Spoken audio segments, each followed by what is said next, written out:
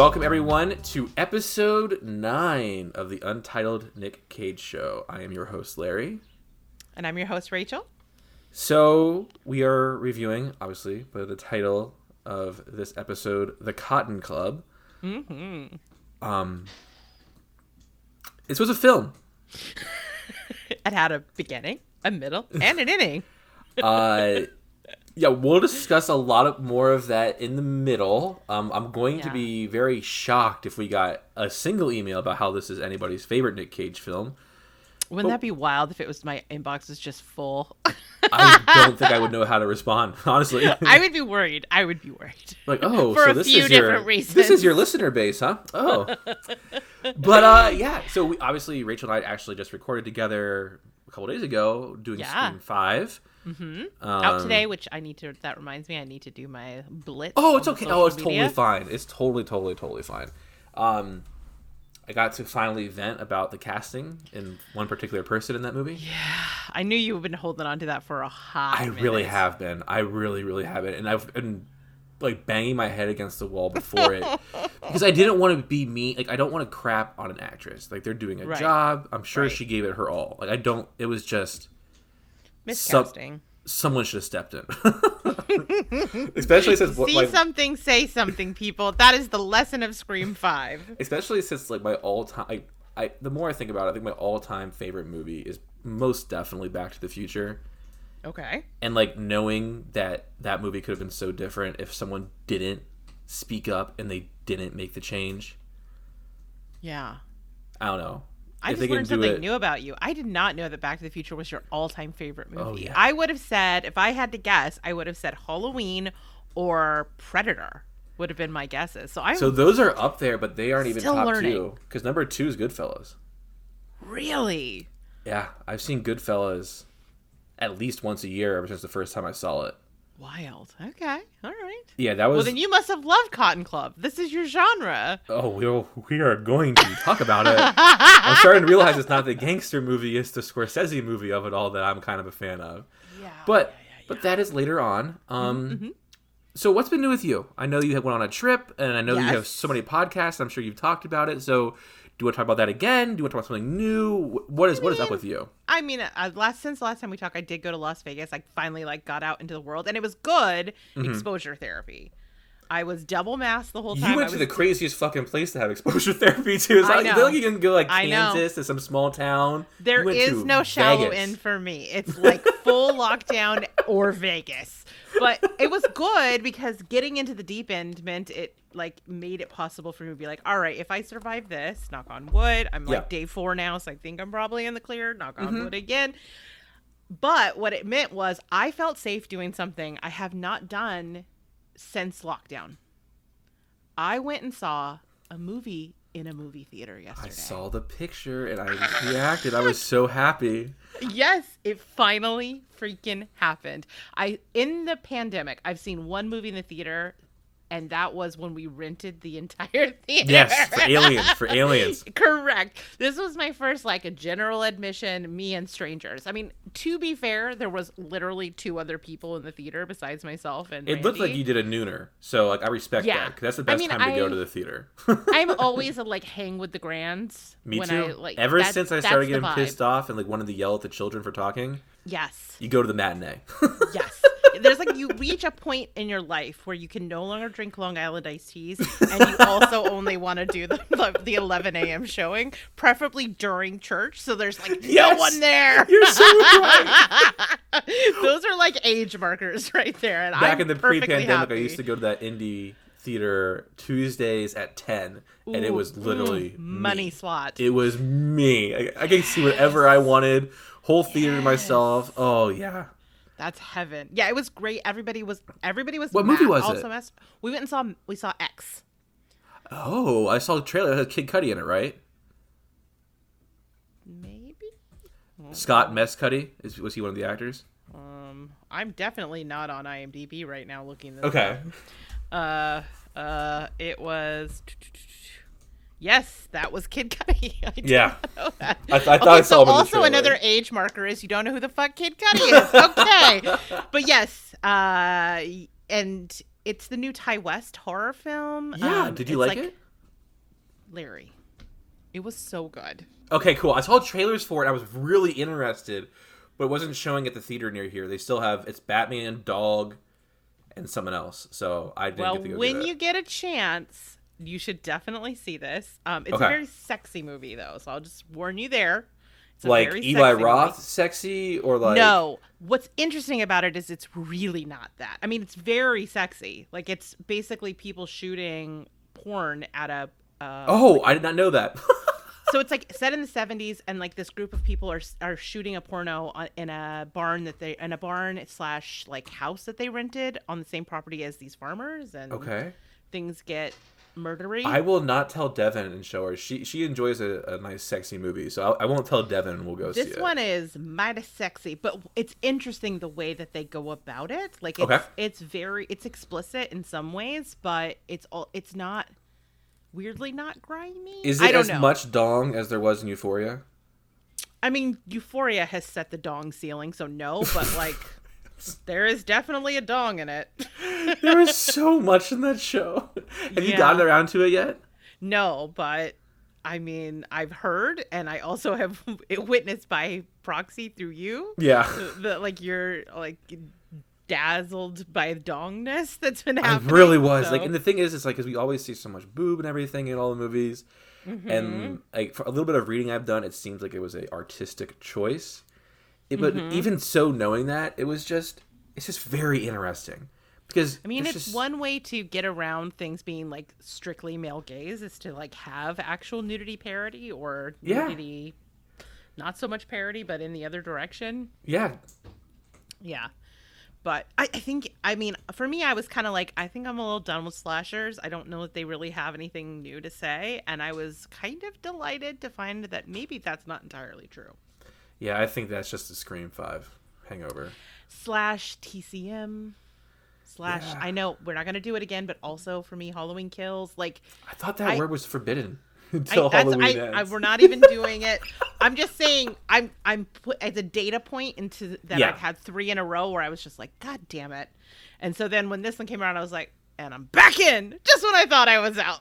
That always happens to me with found footage. Like, Blair Witch just set the bar, and then you'll go through just trash, and then you'll have your Paranormal Activity or your Grave Encounters, right? Like, I saw a really fun found footage recently. What was it called? I saw it at South by, and I think it's been picked up by Shudder, so you'll get to see it soonish. It's called Deadstream. Ooh, okay. It's a found footage horror comedy. Okay.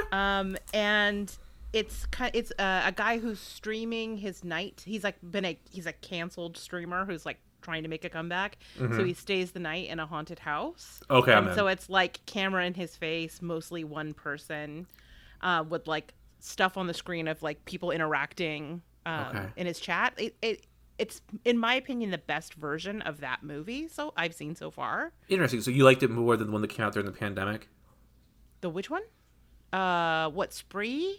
No, it was like they were on a Zoom call. And they were playing the Ouija board. Yeah, that one's scarier, I would say. Oh, okay. But this one isn't Zoom. It's more like Spree in that it's about him interacting with his followers through his live stream. Yes. Okay. It's like Twitch. But the guy's really, I don't know, his performance is really compelling and he's funny. And he's actually the director. Him and his wife directed the film. But yeah, so when Deadstream comes out, that was probably my favorite thing I saw at South by Southwest. So I'm going to guess that since that's your favorite, you didn't get a chance to see the unbearable weight of massive talent? I did not, unfortunately, because I did it virtually, and that was an in-person only screening. Did you see what the Rotten Tomato score is for that movie right now? I haven't seen the score, but I saw the reactions to it they were really good. Last I checked, it's at a perfect. Ooh, apparently, so again, I've tried my best when I was looking for news stories. A lot of stuff had come up about it. And one of the headlines was the perfect love letter to the career of Nick Cage. I mean, I couldn't avoid the trailer at the movies yesterday, and it looks so good. It looks so good. It looks so funny. It looks like it's gonna like warm our hearts. Yeah. So I'm super excited about that. I saw that and I closed my eyes through the Doctor Strange trailer, but I heard a voice that I think I know who it is, and see, I skipped it. I actually walked out of the room during the Super Bowl, so I have yet to see that trailer. Then I shall say nothing more. But I finally saw Spider-Man this week, so now I'm like all on the Doctor Strange Multitude of Madness train. I cannot wait to put it in my eyeballs now. Loved Spider-Man. Loved. Although I'm a little... Did you watch it? I'm not spoiling anything. Oh my gosh. I went and saw it opening night. Okay. Like, there was no Perfect. way. Tobey Maguire? I feel conflicted about the way where we left him. Yeah. That was... So what does that mean? Are they removing him from the MCU? Because it feels like an exit from the MCU to me. So I have some guesses. Okay. I will say that my love of Spider-Man is really Tobey Maguire. I have like the Tom Holland ones. I thought he's been great, but I'm not as attached as I was. So I think I can kind of address this in less of a fanboy way. If it was Tobey, I would be deluding myself. I know Tom Holland only signed on for 3 movies. Yeah. This was the 3rd. I think they have set the groundwork to move away from him and Zendaya. I think their stars are almost too big now. So you could go like a Miles Morales. You could bring in a Gwen Stacy. I mean, listen, I'll take a Spider-Gwen all day, every day. And the thing that bothers me is I agree with you, and I love Miles Morales. Like that's probably one of the coolest. Like him and Terry from Batman Beyond were probably like some of my favorite like alter characters of characters I love. But why can't we have all of them? Like I don't know. And Marvel has kind of been losing it for me. I tried watching Hawkeye. Oh, I loved Hawkeye. Yeah, I'll try it again because I love what's her face, the girl from True Grit, Haley Steinfeld. She's so good in it too. Yeah, she's such a great actress, and I like Hawkeye, that like him too. But like, I don't know, I felt like they really swung and missed on Captain America. I thought that could have been so great. It could have tackled so many important things, and I felt like it was so superficial. So it's been up and down for me. So the next movie might be a down. So I'm like very cautious about what's to come. I'm interested. I mean, I'm worried about the Spider-Man thing because I think my favorite is Tom Holland. Okay. Because I was kind of out. I really love the first 2 Spider-Mans. The third one, not for me. Did not like the Andrew Garfield ones, despite really liking Andrew Garfield as a person and as an actor, whatever. So I was just kind of like, I'm a little done with this character. And then I was charmed by Tom Holland. And I really loved the Vulture character in the first one. And so it like sucked me back in. And I loved his interactions with the rest of the Avengers a lot. Especially Iron Man. Yeah, and I liked Andrew Garfield's. It wasn't... He suffered because it followed what Sam Raimi did. The third one obviously had its problems. Like everybody knows that, right? But like there were still things in there that were very true to the Spider-Man world. I thought them killing Gwen Stacy was remarkable. I thought they just had a terrible Green Goblin that kind of killed the vibe. And I couldn't even make it through that movie, so I don't know. Oh yeah, but the other big thing too is that I loved how the Spider-Man movie treated both of those guys. Yeah. I think that there was a lot of redemption for Andrew Garfield and a lot of reverence for Tobey Maguire. I think it was really well and it was done. well spread out. Like it wasn't just focused on Tobey, which I would have been fine. Like in the moment, I would have been fine with because that has such a special place for me. Like as far as like movies and superheroes and stuff go, but it was just so.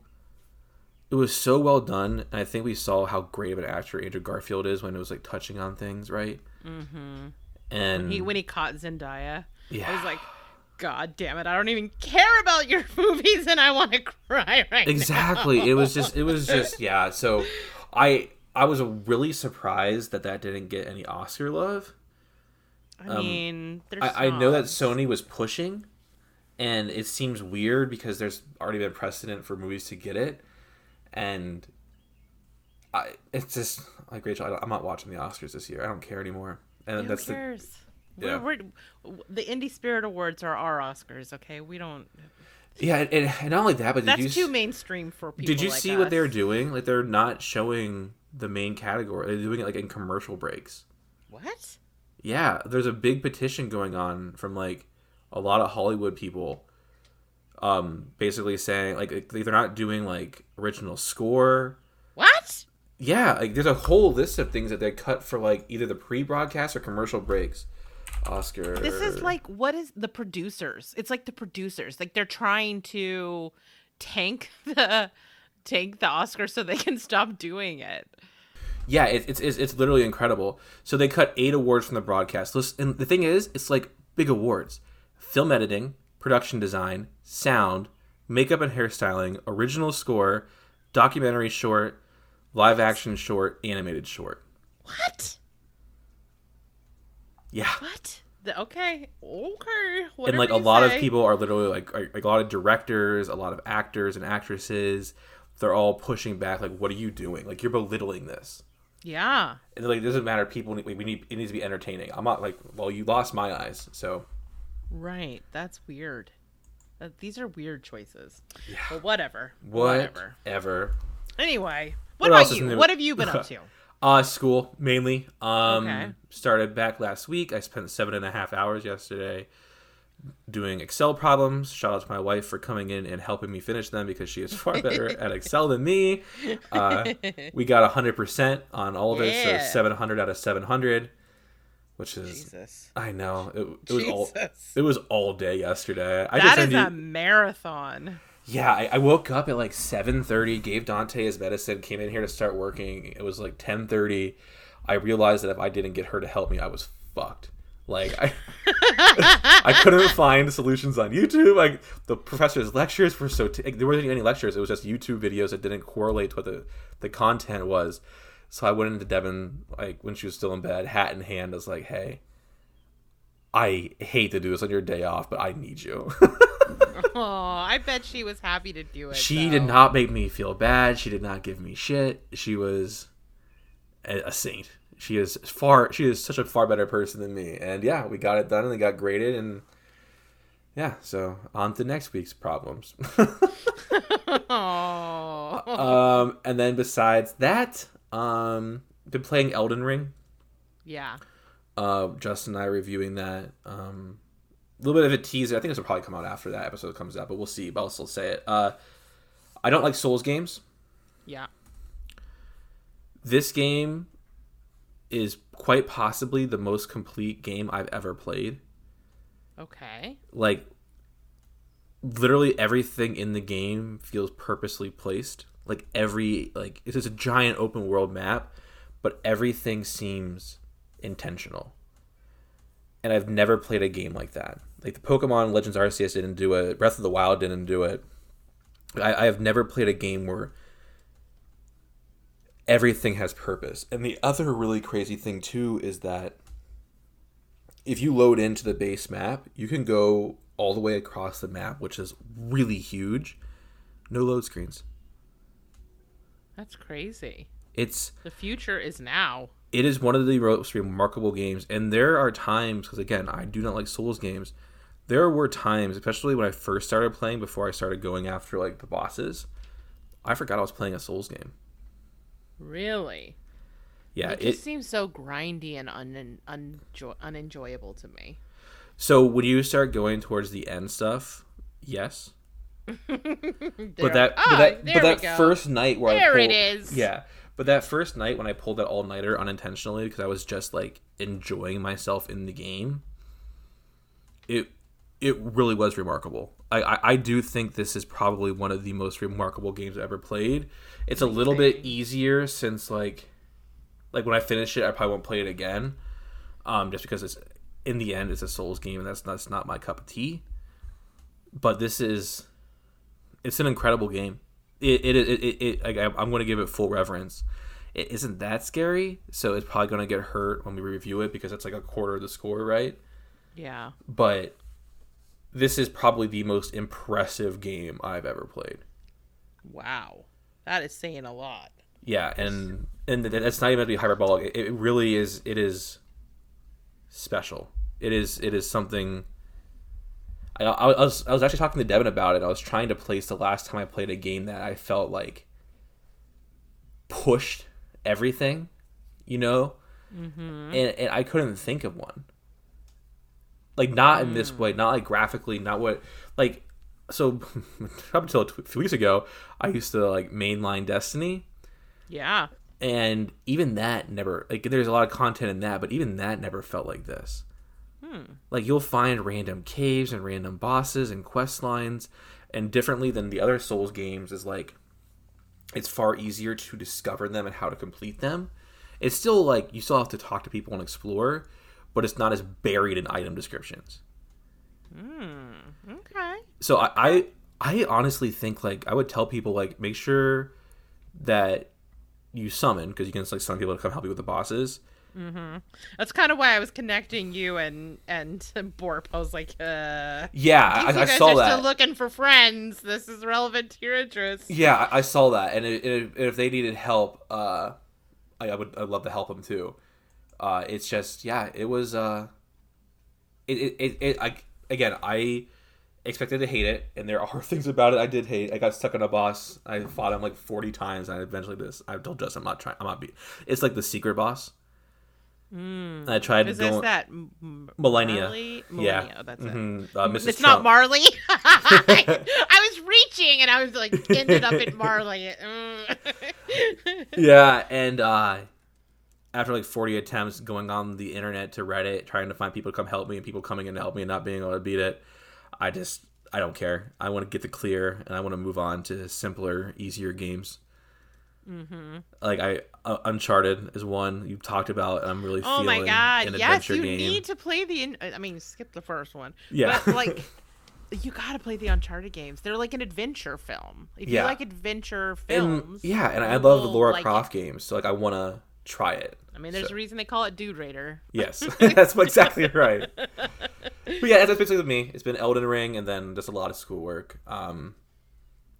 Yeah, that's it. Do you want to talk about some breaking Cage news? Hell yeah. Cage news. All right, I'll go first, because I didn't click on your article link, and I want to know. I don't know who it's going to be, so we'll wait. So Perfect. Nick Cage, like we talked about earlier, without South by Southwest, answering a lot of questions, doing the press tour. We'll save all the new Unbearable Weight news when we review it, because I think we're both trying. Oh my god, I cannot wait to insert it in my eyeballs. I know. My friends in lab already said they'll come watch it with me in the theater, so we're gonna leave lab and go check it out one day when it comes. But however, they started talking about what is probably my favorite Nick Cage movie. Okay. Face Off. So not only is Cage preparing for the sequel, which, man, what are they going to do? Right. To accomplish that. But he was talking about how he recently rewatched it, preparing for the new role to get him back into the mindset of Casper Pope. And he thinks that the movie aged beautifully. Oh. Okay. It has been a while since I've seen Face Off. It's a vibe. My DVD, I remember, oh my gosh, was it a year ago? 2 years ago? I remember me and Dad were going to go watch my DVD, and the DVD didn't work anymore. Oh no, that must have been a sad day. It was really sad, so I need to get a Blu-ray copy. I'm actually going to Half Price Books in an attempt to pick up a book before I get the audiobook for something. Rachel? To see if they have that one, unless that one is a rare gem as well. Never know with good old VC Andrews, but I want to hopefully find a Blu-ray copy of it. She's a hot ticket. I don't know what to tell you. I don't know why, and yeah, I don't know. I'm really excited. Like, I think Nick Cage has become even cagier than when he was back in '97 when Face Off came out. Yeah, that's true. That's true. John Travolta has also become cagier, because I don't think there's another word. Is John Travolta kind of becoming back too? Yeah, John Travolta is the person who didn't die. Nick Pope's the one who died. Casper Pope died. Right. Oh, so how are they going to bring him back? Rachel? It's been so long, I honestly didn't even remember that Pope died. Yeah, remember he was down on the beach and he got impaled on the wall. And it was John Travolta who died, but it was Nick Cage who's the one who died. Oh, well, I mean, I guess they just needed to save his face. Maybe they're going to put it on... did Pollux live? You know what? No, he died too. What I want, maybe they'll put it on like John Travolta's daughter. Oh, because wow. because Nick Cage had a son. Right. Oh God, they're just gonna they're gonna swap the kids' faces. What is happening? It's gonna. Oh man, that's gonna be. Come on, Gareth Evans. I trust you. Get this right. Oh, it's that's gonna. who's doing this, right? Yeah, Gareth I think Evans? so. Yeah. I think you're right. Yeah, we talked about it. Yeah, so honestly, we'll probably save Face Off. Depending upon when this one comes out, but we'll probably save it to do it like back-to-back months. Well, I mean, we're 9 months into this and we're on the Cotton Club, so we'll probably be able to skip in line a little. Yeah, we have hopped around. We have hopped around. That is very true. We did tackle Pig, and Unbearable Talent will be an I'm not going to be able review. to wait. Yeah, that's an immediate review. That's a must. Yeah. Like even if God forbid, or I don't think it will happen, but if Dante were to get sick, that's a happy venture, not the sad ball. Don't even summon those things into the universe. Well, I'm saying that's why I skipped Pig originally. Right. Okay. That's fair. Because you were kind to let me do that, and but this I kind of threw myself in front of that train. Like, nope. Yes, nope, you were, because you're so kind. Yes, that's exactly right. So yeah, that's what I have. I'm pretty excited. I love Face Off, and knowing that another one is coming, I'm pretty pumped. So how about you? All right. Well, you talked about a role that he has. I'm going to talk about a role that he wants. So again, Cage is doing the rounds. He's talking about things. And somehow the conversation turned around to the DCU and what role he would like to play in it. Okay. So he was talking about the Batman. He was saying that he said the Batman, which I'm excited to see, but I haven't seen yet. I think he will be terrific. And then he let people know who he would like to play. There's a particular villain, one that I am totally unfamiliar with, and I'm hoping, as our resident Batman superfan, yes, you are familiar. All right, can I? So you want to guess? Is it one of Batman's rogues? Yes. Okay, so it's a Batman villain. Yes. Can you give me cut? Mad Hatter, Calendar Man, Zaz? Nope. Who is it? Nope.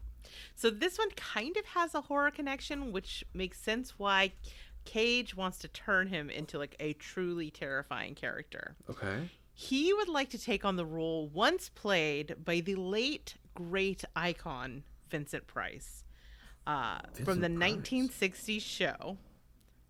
The character's name is Egghead. Are you familiar with Egghead? I am not. I also did not know that Vincent Price was in the Adam West show. He says, the villain that Vincent Price played on the 1960s show Egghead. I think I want to have a go at Egghead. I think I can make him absolutely terrifying. And I have a concept for Egghead. So let them know over at Warner Brothers, I'm down for Egghead. So Egghead is the world's smartest criminal, and he uses a variety of egg-themed weapons, including laughing gas eggs and tear gas eggs. He also apparently appeared in the animated series Batman the Brave and the Bold and the Lego Batman movie. Really? I have got to get around to watching Lego Batman movie. Have you not seen it? No, I've seen bits and pieces, but I've never actually sat down. We went to go see it in theaters, and the theater, I think the screen was broken. So we got our money back, but I still got my Lego. But yeah, we never... Well, that's the most important thing. But after that, I actually never saw it, yeah. Got to get that minifig. But yeah, so he wants to... If you click on that link, you can see a picture of Vincent Price's Egghead. It's like him with a slightly elongated bald head holding an egg. Oh, wow. Yes, you sure can. So I personally would love to see this. I like it when they do deep cuts on villains. Mm-hmm. I think that's, like, again... The Riddler is obviously a big one. That's totally fine. But like I like seeing the other ones. I think they are all interesting. I think they can all be done well. So. Yeah. I mean, one of my favorite things about the Harley Quinn cartoon is that it's just like full of weird deep cuts. Oh, and it's just so fucking funny. It's so witty. So good. I know that. What's the spinoff? There's a spinoff coming. Did you know that? No, I'll tell you. Oh, yes. It was announced in a panel at South by Southwest. There is a spinoff that is going to focus. You're going to love this. It's going to focus on Kite Man. Okay. He is reeling from the end of his relationship, and he goes and buys a bar and like Cheers style. Oh, and it's going to be like people coming into the bar. Yeah. That would be so great. When is season 3 coming? I don't know. A million years from now, probably. Is Warner Brothers still pissed off that Batman went down in Catwoman and they were like holding it back? Is that what it is? I don't know.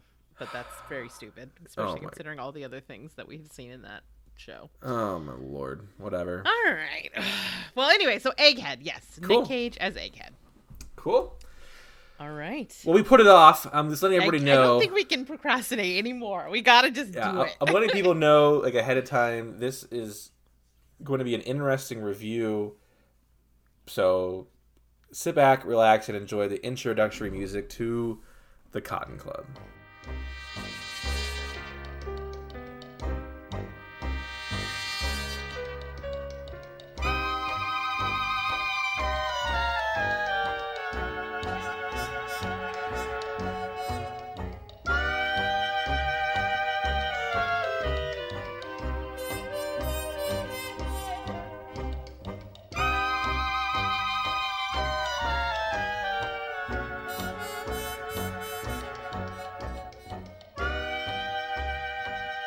So, Rachel. Yes? I think it's safe to say neither you or I had seen this before this viewing. Nay. Because we would have skipped over this one. Probably, yeah. There isn't a lot of Cage. Mm-mm. No. The Cage we get is not the Cage we like. No. It is this one's hard. This was not a fun movie. Yeah. In it was a any bit respect. Of a slog. Yeah, this one was tough. I had to break it into 2 goes. Yeah. Because it's also long. Yeah, because did you watch the updated version? I did watch the director's cut because I saw what had been added back in, and I was like, I feel like that's important to watch that. I couldn't find the other version. Well, there you go. It was on Amazon, but you couldn't get it. The only version that was able to be gotten was this version. There you go. Same answer. That's what I did. I definitely didn't pirate it. Yes. So the film is named after the famous Harlem Jazz Club of the same name in the 1930s. Yes. Co-written and directed by Francis Ford Coppola, Nick's uncle. Mm-hmm. Coppola did Dracula, obviously, famously. The Godfather. Mm-hmm. Yeah. Man, this cast is insane. Would you agree? Insane. Probably my favorite thing about this movie was the hey, that guy game that I played throughout the entire runtime. And just when I was like, surely no one else I was going to recognize is going to pop up, along comes somebody new. So I picked my favorites before. So I took my notes before I watched the movie this morning. I did it during work. Whoops. And so I talked about Richard Gere. He is pretty much our main character. He became yeah. He came to prominence for the film American Gigolo, which established him as a sex symbol. I never understood him as a sex symbol until this movie. He's pretty hot in this movie. Because I've seen Officer and a Gentleman. I've seen Pretty Woman, right? I've seen even Primal Fear and Runaway Bride and all that stuff. And I've never gotten it. I got it in this movie. Yeah, this I think is peak him. Yeah. My favorite role from him, though, is when he played Billy Flynn in Chicago. Mm-hmm. I love Chicago. Mr. Cellophane is one of my go-to karaoke/drinking songs. So is that so? I cannot wait for the live rendition. It is not as high as Sweet Transvestite, but it is one step down. Are we going to do karaoke in October? I think we're going to do If karaoke. I drink, I'm sure it will most likely happen. Yes. We have Gregory Hines. The late, great Gregory Hines. Yes, he was in many movies, a lot of Broadway stuff. He has a Daytime Emmy, a Tony Award. So he was on Nick Jr., he voiced Big Bill on the TV show Little Bill, which ran from 1999 to 2004. I'm going to guess that is probably a little too new for you. I didn't grow up with cable, so I didn't like all these cultural touchstones of like Nickelodeon, none of that stuff. If it was not on PBS or Fox, I never saw it. Interesting. Okay, yeah. So for me, we lost. I think my dad canceled cable when I was in like 5th grade, 6th grade. Mm-hmm. So Nick Jr. was a big thing for a while, like that, and then after that, it was just like Arthur on PBS because that was over the bunny ears. We have Diane Lane. Yes, the fetus of Diane Lane. Yeah, apparently she was in this film in a film called Streets of Fire, and since they both were considered failures, her career kind of burnt out. Really? Yeah, but then she made she has small parts in The Big Town and Lady Beware, but she came back on the popular and acclaimed TV miniseries Lonesome Dove, which got her an Emmy nomination. Mm-hmm. And then she got a lot of recognition for her film role Walk on the Moon. Mm-hmm. And that was followed by her being in The Perfect Storm, opposite George Clooney and your boy, Marky Mark. Ugh, my favorite part was when he dies. She was in the film Unfaithful, which is very sexy. I think with Richard Gere, right? I think it is. Yeah. I think you're right. Yeah, I think you're right. And then she had roles in Must Love Dogs, Night in Rodanthe. And then, for me, she is Superman's mom in the Snyderverse. Oh, yeah. Mm-hmm. One of two moms named Martha. Important plot point.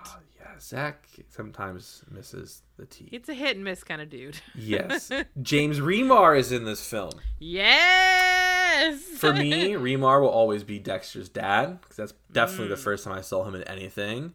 Really? Oh, yeah. For me, it was definitely the Warriors. Ajax.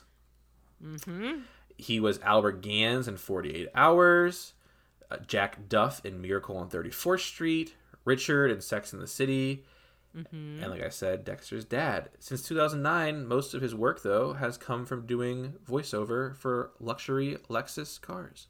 Is that right? That's what Wikipedia told me. All right, get it, Remar. Get that Lexus money. All right. Get that bag. Now we're going to talk about the person who I was so happy to see was going to be in this movie. Frank Gwynn.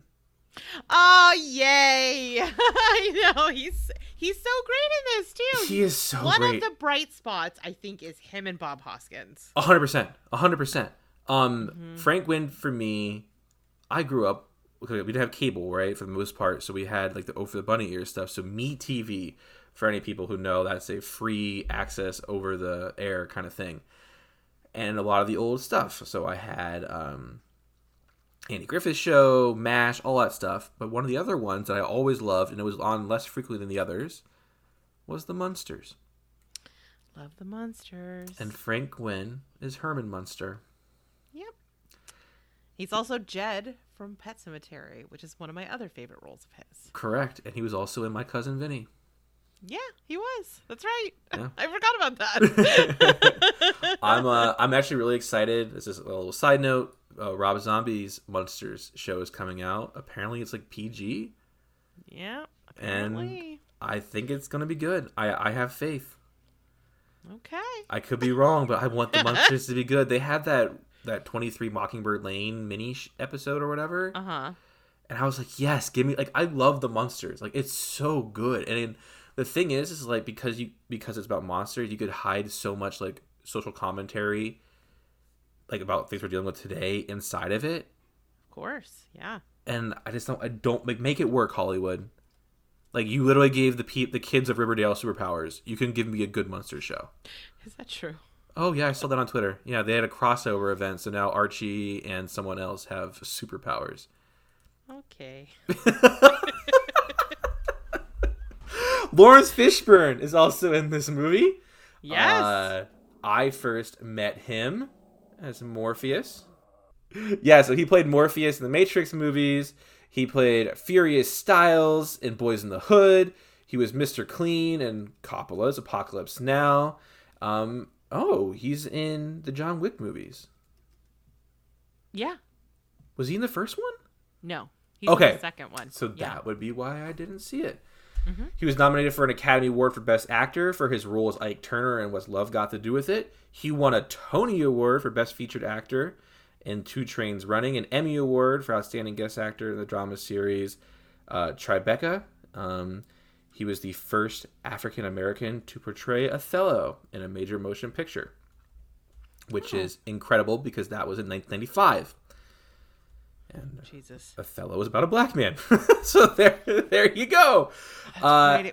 That's right. Oh God, that's right. Yeah. It was like Laurence Olivier. Yes. Right? Which. Oof, yes. Oof, I mean, I remember I haven't seen it for a very long time. I remember watching it in high school, and Olivier is an amazing actor, but it's also like, what the fuck are we doing here, guys?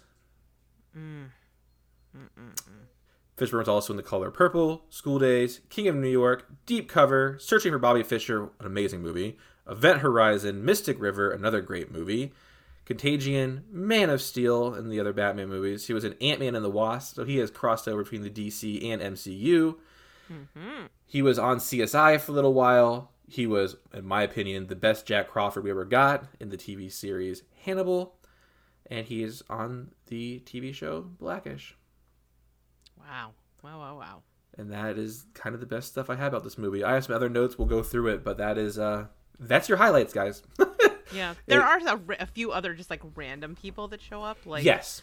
Tom Waits is in this. Mm-hmm. The creepy Reverend from Poltergeist 2 is in this. You mentioned Bob Hoskins. Yes, Bob Hoskins. And like, to me, total highlight. Giancarlo Esposito has a teeny tiny role in this. Really? Where? Yep. He's one of the like sidekicks of Bumpy's. You know, I thought I recognized him. Yeah. But I wasn't sure, and I wanted it to be over because it was 2 hours and like 19 minutes, so I wanted it to be done. Yeah.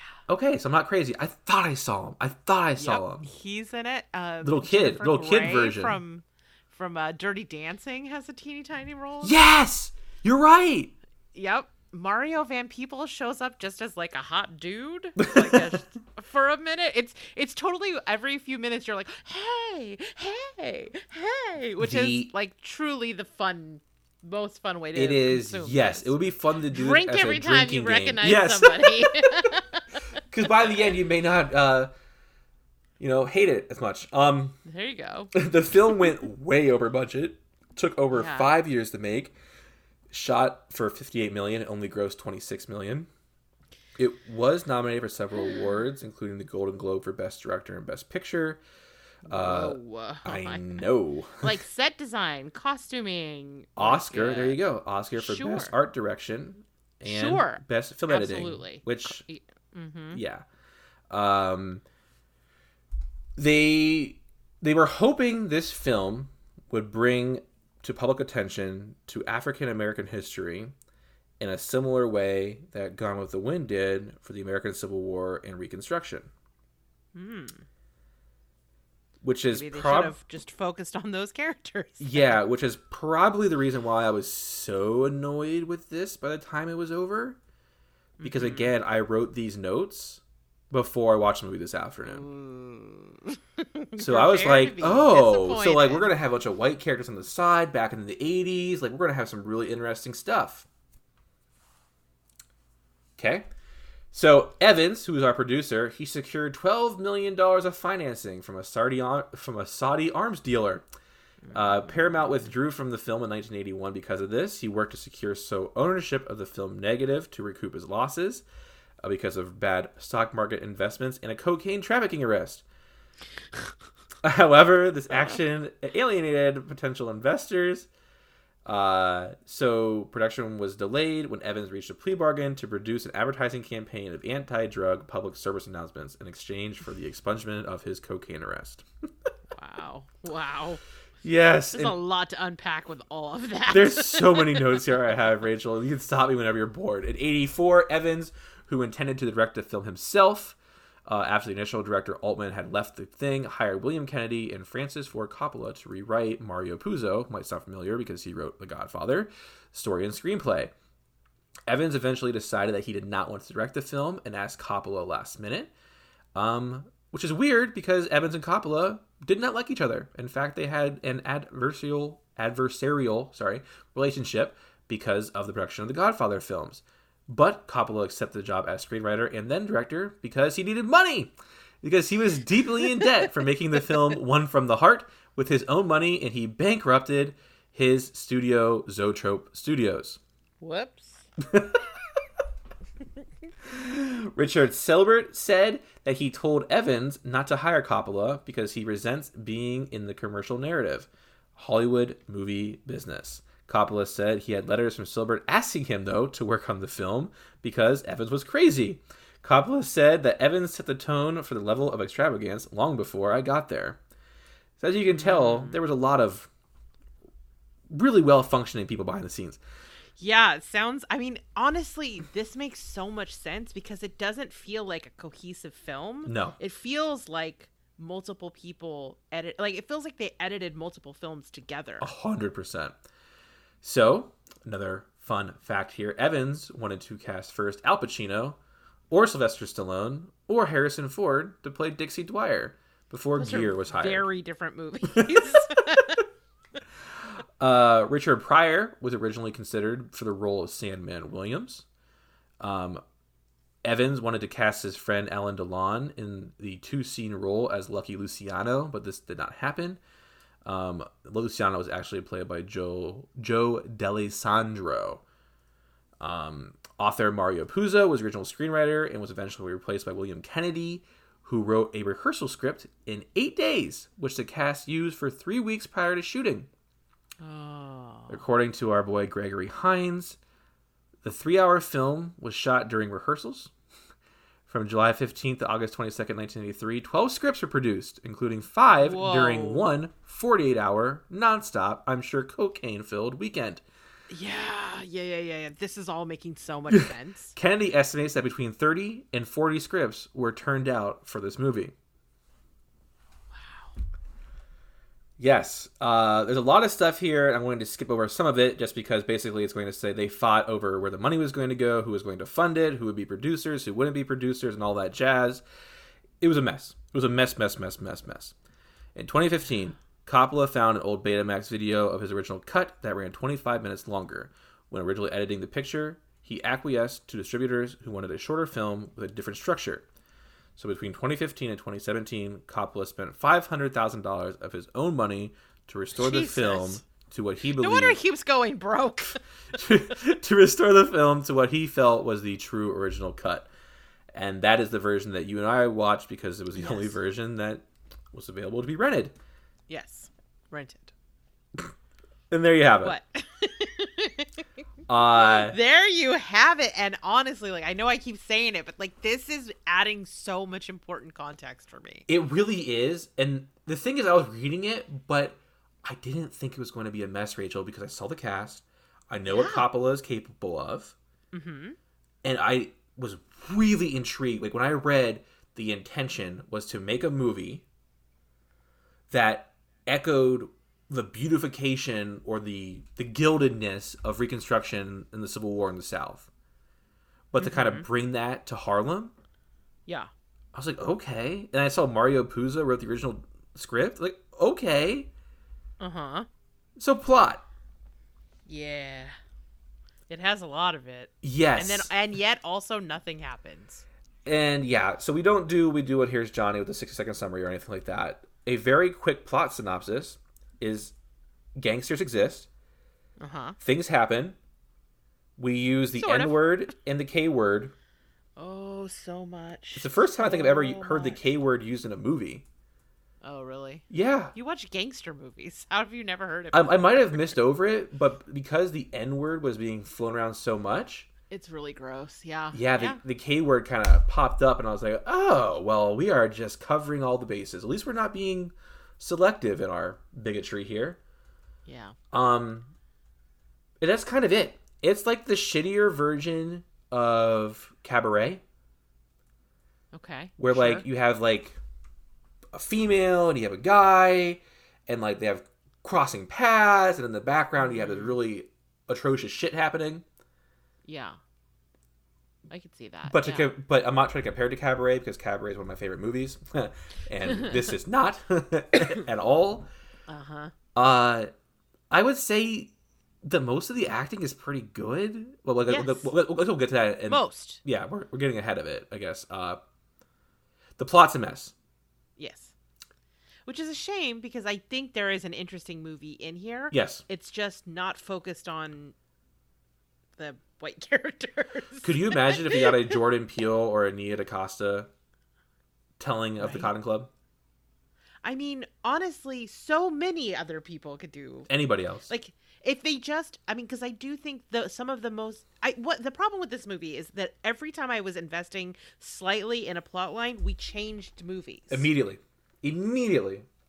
It did not give you time to really invest in Gregory Hines' love story. No. And then every time you'd start to, they'd switch to the Richard Gere and Diane Lane one, which I cared less about to begin with. But also, anytime I even remotely started to care about it, they'd switch back over to now. Or get very problematic. Or get very problematic. I mean, this thing is full of all kinds of stuff. You've mentioned like the racism in this that does not. It feels like it thinks it's examining it, but it's just not. It does feel like they thought they were being thoughtful. Yeah, this is like... It doesn't feel like Tarantino, writing. Where it feels like it's shock value or just like splurge. And again, I love Tarantino, but with how much they use the N-word and stuff, it definitely feels like they're trying to like smash you in the face with it. This felt... I mean, they're going for like gritty realism, but I don't feel like that they're critical enough of these characters, because there are no real character studies in this. The closest thing we get to that is Gregory Hines and his brother, and like that dynamic, which is the best part of the movie. Which is it's one of the best parts of the movie, because like there's actual pathos, and like there's stuff in there about class, but also about personal relationships, and also about what it means to try to make it in this time when there are so few avenues in order to be able to follow your dreams. Like, that is a compelling story. Instead we're dealing with stupid Dutchie or whatever his name is. I hated the Dutchman, And the other compelling story I thought we had was between Hoskins and Gwyn. Yes. Like, at the end, when there's that whole thing with my gosh, that was the best acted scene in the whole movie. I don't care. Yes. I stand by that. Like, their relationship actually felt like a real relationship, unlike Richard Gere and felt like Diane Lane. I know you've seen The Departed, right? Oh, Rachel. I guess I know what my next forcing is. I have something written down, but man, I might scratch that out and change it. So, in The Departed, Jack Nicholson's mob boss character has a sidekick. And it feels very reminiscent of these two. Gotcha. And so that was what came to my head. But yeah, that was, yes. Like, I even though we've spent like the least amount of time, those character beats felt more authentic than anything else we saw between Dutchman, Diane Lane, and Richard Gere, who we spent way too much time with. Way too much time. So this is a Nick Cage podcast, so we should talk about the briefness. I told Rachel in text, I don't think this is going to happen very much going forward, because I feel like as we go forward in Cage's career, he's not the side actor anymore. Right. Everybody recognizes he is the star. Yeah, it could happen again. I don't think it will. This was probably one we should have skipped, because but how do we know? There's very little Cage in it. Yeah. The Cage we do get, at first, I'm a little bit interested, because he's kind of like grabbing on to his brother's coattails to like make a name for himself. Right. And then he disappears for a while, and when he comes back, he's killing children. When he does pop up briefly in the in-between, he's saying the N-word, which did not like to hear from my dude. Throwing pennies at people on stage. Yes, making it hail, as my cousin used to call it. Oh, God. Yes, he used to call making it hail instead of rain. I have a classy family. So I don't know. Like, it felt like a shittier version of The Godfather with Sonny. Mm-hmm. And it felt like we got to see Nick Cage without a shirt on. I mean, I feel like that was like in his contract in this Probably. early movies. Yeah, I think so. Like, because he got his shirt off in the best of times. You know what I mean? Like, let people know that I do have a six-pack and I am a little bit hairy. So, like, you got that going for you. At first, I was a little bit excited because we are introduced to Gere's character, and then, like, we meet the family, and Jennifer Grey pops up, and they're having, like, and he's kind of funny. He drops his N-word, makes it hail, and then disappears for an hour and a half. Comes back, dies after killing children. Yeah. And that's the end of it. Yeah. Not enough him, and yet too much. Somehow it is both. Yes. Yes. So. Sorry. No, you're good. You're good. I did not like this. I would not recommend this to anybody. No. With that being said, I think the idea of talking about the Cotton Club, but doing it from the perspective or historical analysis from an African American point of view, with an African American writer and an African American director, and a cast focused on that, I think that is the most interesting part of this and could be retouched on.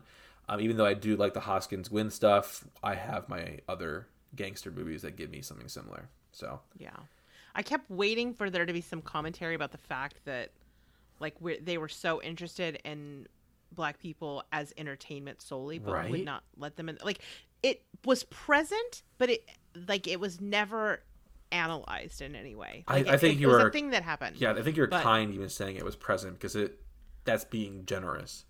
Yeah, I think it was only present just because of the context that was being said. Like, the thing is, there's an interesting story to be told there.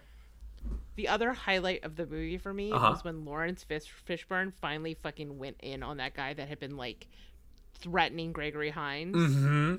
And he was like, I'm going to buy you a drink, and shoved his face in the toilet. I was like, yes! Lawrence Fishburne is very cool in this movie. He's very cool. I loved all the stuff about what were they, like, the High Steppers, the Stompers Club, like, all that stuff was so good. And the little teeny tiny, like, crumbs we got about them running the numbers game. Yes. And, like, getting, like, all that was the best parts, like, the most fascinating parts of this movie. I think the other thing is the costuming in this. Say what you will about plot, acting, anything else, but the costuming fucks in this movie. It really does. It is on point. It is on point. And men in suits and hats, all of the, like, 1920s cloche hats and, like, the lingerie in this thing. Mm-hmm. Oh my god! The first time we see Diane Lane and she's, like, down and she has that, like, little tiny, I don't know, teddy on. I was like, oh my god! I think it's a perfect segue too into acting. Not to go into acting, but to talk about like the movie itself, the looks, like the stage direction, that's why I brought up Cabaret, because Cabaret did a brilliant job, right, of capturing that scene back in Germany, right? Yeah. I felt like this did a really good job of making you feel like it was shot in that time by actors who understood what their characters were supposed to be doing during this time period. I loved the long singing performances we got from Gregory Hines's love interest. Yes. Again, that's why I kept thinking about Cabaret, because Cabaret has that. Like, you'll have stuff happen, and then you'll have a song, like a number. So I did like that. And that's why I wanted to kind of pivot into that, because I feel like you're right. The highlight of this movie, for me, is the way it looked. Yeah. And how real gorgeous. It felt. Yeah, it looks gorgeous, and I loved a lot of the numbers. I think they maybe went a little too long, and there were a few too many of them. But when they successfully juxtaposed those against, like, other plot points, that was another really strong point. Like, at the end, when there's, like, the shootout, and it's, like, back and forth between him and his tap dancing, or there's multiple times where we're cutting back and forth. In those moments, I'm like, okay, these dual tracks work. Yes. I think for me, I just like musicals a lot, and I really hated the narratives we were getting. So I was like, okay, cool. Yeah. I can enjoy this. Yeah, I mean, he's amazing. he was such an incredible dancer. Watching him do his thing is, whether you like, I'm not a big musical fan, but when Gregory Hines is dancing, I shut up and I watch. Yeah, because it's so compelling. It was really good. Acting. You know, I love our boy in all of his various flavors, but this may be the one stinker in the bunch. Yes. If you are catching the trend line or the through line through here, guys, this is not a Cage highlight? Yeah, gem. No. It is, I don't know. It almost felt at times worse than the performance we got in The Best of Times. Right. Well, he never got to like sink his teeth in anything. Yeah. He's always just like, hey, I'm wacky over here. Yeah, it was. Yeah, so obviously that hurts a lot when we are a Nick Cage podcast. Like I said, Hoskins, Gwyn, Hines, our side characters I thought were really good. Diane Lane. Yeah. Not, she's great. Yes. Not in this. Yeah, and I don't even know what to kind of put that on. It's just not good. The slap dance scene, which is probably the only time where we got any kind of conflict between the characters, just felt mean. Yeah. Yeah, I mean, we're introduced to her. She's like giggly and drunk, and like that is so hard to pull off. And I don't know. I just, her as sort of the world-weary mall just did not necessarily work for me. I'm glad she got her club, but yeah. But I just don't know. I don't know that ever really worked entirely for me. Loved looking at her. Loved her. Yes. I think the casting in terms of like physicality, like everybody looks like the makeup and the costuming, and also just sort of like everybody has the same face via plastic surgery face. Like everybody looked really great for the period. I agree. The other interesting thing, and I want to put it here because I don't know where else to put it. What did you think of the Dutchman pulling a knife out and killing a dude at brunch or dinner or whatever that happened? I mean... And the level of violence that we saw. I was pretty into that part. I was like, are we going to get more of this? Like, blood dripping from the chandelier, an all-white room doused in, like, blood, and you saw the knife go through his neck. It was insane. And total outlier from the rest of Yes! Never again do we go there, which is a shame because the most we got was Cage bleeding through the phone booth into his M&Ms. Yeah, the weird M&Ms. I don't know. Which had no reference. Like, it was supposed to be a meaningful thing, and it's like, did he like candy? Oh, man. But yeah, no, that was one of the highlights because it was so unexpected when it happened. It happened so early on in the movie. I was like, okay, we're going to get some violence. Let's go. I mean, like, it was meant to make us fear Dutch. It did. Dutchman. And it did for a minute. Yeah, and then But then the rest of the time, he was such a, like... Cuckold. Yes. Big cuck energy from the Dutch. Like, we're all supposed to be afraid of him, but everybody's sassing him. Everybody's, like, checking him, and he's just, like... He's getting sassed and ran down by a dude named Mr. Broadway. Like, yeah, like, okay. Yeah. No, it was... Yeah. But that one scene was pretty great, I have to say. Yes. And I loved, I mean, the whole setting of it, too, like, over this table with all this food and, like, very great. in this gangster world. And then all of a sudden erupting into, like, pretty intense violence was pretty cool. Yes. Was pretty great. All right. Directing? I mean, I think you can feel that this is a project with too many cooks in the kitchen. Yeah. When Coppola is at his best, so your Godfather, your Apocalypse Now, your Dracula, it is him taking the reins and doing his own thing. Obviously, he has done that other times and it has failed. Right. But I feel like if you're going to get authentic Coppola, you're going to get him doing his own thing. Mm-hmm. You and I both watched the version which he felt was the closest to his own thing, and even with that, and kind of messy. The background, yes, it was a very messy. The narrative wasn't there. And he was a co-writer too, so it makes you wonder, like, how much did he actually have a hand in? Because, like, he directed The Godfather. Like, he directed Apocalypse Now. Like, those are, like, seminal movies. Like, say what you want about anything about him, but, like, those are, like, movies. Those are, like, the movies that people talk about. The movies that you should kind of watch before you go. This is not it. It is a mess. It's a hard narrative. It hops around way too much. because all the characters look the same, sometimes I got confused between the Dutchman's team and the Broadway man's team, and who was who, and it was messy. And that's why I think I did gravitate towards Heinz's relationship with his brother, because like I felt they were actually kind of more individuals than anybody else. Coppola did not do a good job, in my opinion, of shooting the dance numbers and like in a way that like holds your attention. What's his name? Who's the guy who directed? It's not so dynamic. Yeah. Who's the guy who directed All That Jazz and Fosse? No. Fosse, yeah. Thank you. Oh, yeah. Yes. All right. Rachel, my girl. Yeah, Bob Fosse. Like, Bob Fosse was known for, like, I've talked about Cabaret, but now I'm talking about All That Jazz. Like, he captured those dance numbers. And, like, as you said, Heinz was amazing. But if you go back and watch All That Jazz and you watch the scene where the troupe does the sexy dance for the investors, and they're like, what is happening? Like, there is a way you capture that on film. It was not in Coppola's wheelhouse. Yeah. Like, the one place where I thought it worked was the last number where it's cutting back and forth between the, like, fake train station and the real train station, and you get that feeling of fantasy and, like, breaking sort of the It didn't feel like Grease to you? the bounds of reality. What's that? It didn't feel like Grease to you? I mean... All I could think of was Grease. that was happening. Well, now that's all I can think about, but it worked for me at the time. It's like, oh my god, I just meant in terms of Grease. I just meant in terms of like at least he did something other than like stick a camera in front of the stage. Like he tried like blending real world with what was happening on the screen, which I thought was interesting. But now you're right. Now it's them flying away in the car. Thanks. Oh man. Okay. Favorite Cage line. This is so hard, Larry. You get to go first because you took the only other line that I had.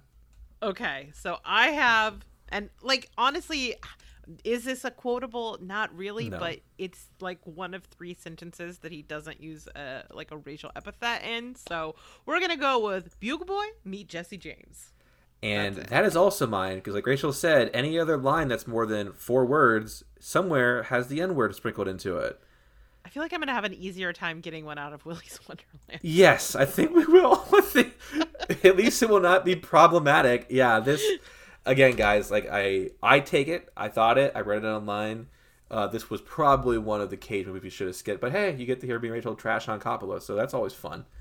Hey, what are you gonna do? I mean, Coppola will be fine. He'll be okay. He has his wine. He has his wine. To what Cage fan do we recommend? The Cage Masochist. Okay, perfect. I'm actually going to steal one of yours, Rachel.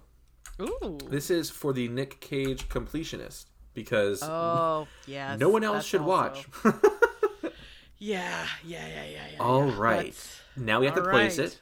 We have Pig. We have The Rock, which are both asterisked as Mount Rushmore films for Cage. Mm-hmm. Then we have... This one, definitely Mount Rushmore. Oh, for sure. Number one. Number one. Valley Girl, The Family Man, Racing with the Moon, Prisoners of the Ghostland, and The Best of Times. Yeah, this one is... Last for me. Yes. Because it's minimal Cage and not even... Like, he's not even chewing up the scenery or stealing the show. He's just, like, cringe. It's minimal Cage. It's problematic. It's a bad movie. Like, it's not even like when we did Racing with the Moon, which had... We still had a lot of really cool Cage scenes in that. Which, by the way, that was for the Boogie Wiggle Boogle Boy from Company B from you. I stand by it. So we have Bugle Boy twice referenced in this podcast, which who would have guessed that? Mm-hmm. Oh my god, the bugle count, 2. 2. Write it down. We are at 2. Yeah. This is not good. No. If you want to watch a movie about this time period that's talking about race, there's better. If you want to watch a better dancing movie, there's better. If you want to watch a better Cage movie, there are loads better. So if you are a masochist or a completionist, this is the Cage film for you. Mm-hmm. Any last thoughts, Rachel, if we go into the closing? Again, great costuming. That was like my saving grace through this thing. I just looked at the clothes. Yeah, and Fred Gwynne is amazing. He's always a pleasure whenever he pops up. He's a delight. He always just makes me so happy. He always does. Also, Bob Hoskins, man. Yes. He never got his propers. I mean, everybody just remembers him as Roger Rabbit. That's right. Oh my gosh, you're right. That's who he's from. Yes. Why did I not see that? Yes. Oh my, yes. Again, the scene where they reunite after Gwen was kidnapped is just, it's the best, in my opinion. It's the best scene in the whole movie. I agree. Oh, man. It's like the most authentic, emotional scene in the whole freaking movie. It's so good. Somehow, guys, we've lasted an hour. I do not know. Yes. And I told Rachel, I texted her, I was like, man, this might clock in as the shortest, but we're good at chewing. Well, I mean, I think there's like 20 minutes of Spider-Man talk. That's true. All right, we're going to wrap up our review and head on into the closing.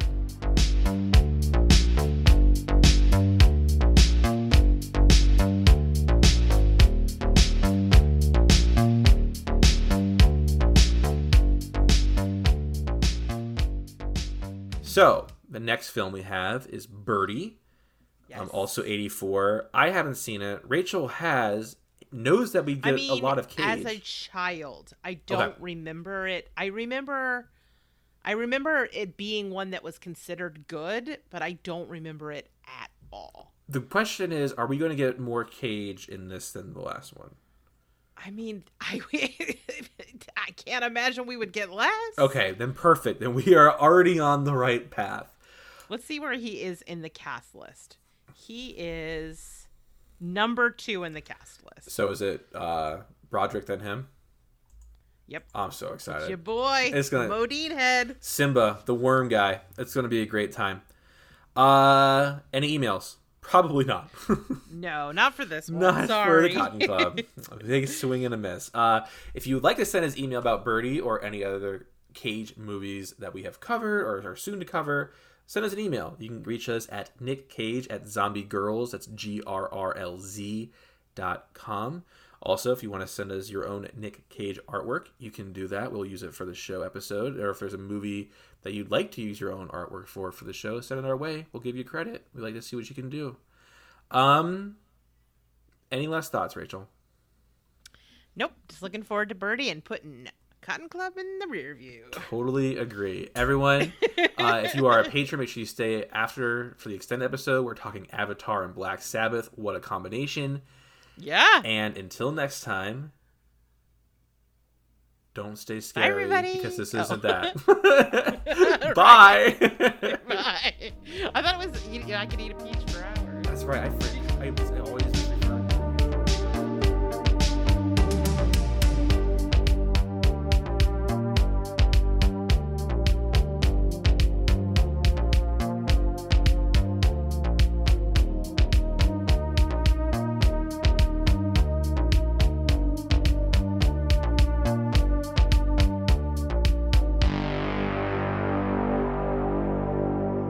Okay.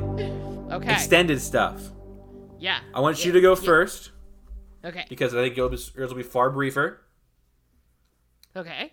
I asked you for 4 albums of Black Sabbath. I cut it down to 2. Though. I cut it down to 2. Okay.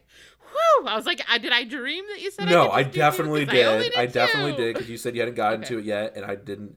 I am not trying to add stress to you. Oh, thank you. I actually ended up having a much better time than I feared that I would, because the thing is I like music as a background, but I can't just focus on it because my brain will go elsewhere and it will do the thing that I never ever want it to do, which is think. Yep. And my head is either like a beautiful bubblegum rainbow happy place or like the world's darkest.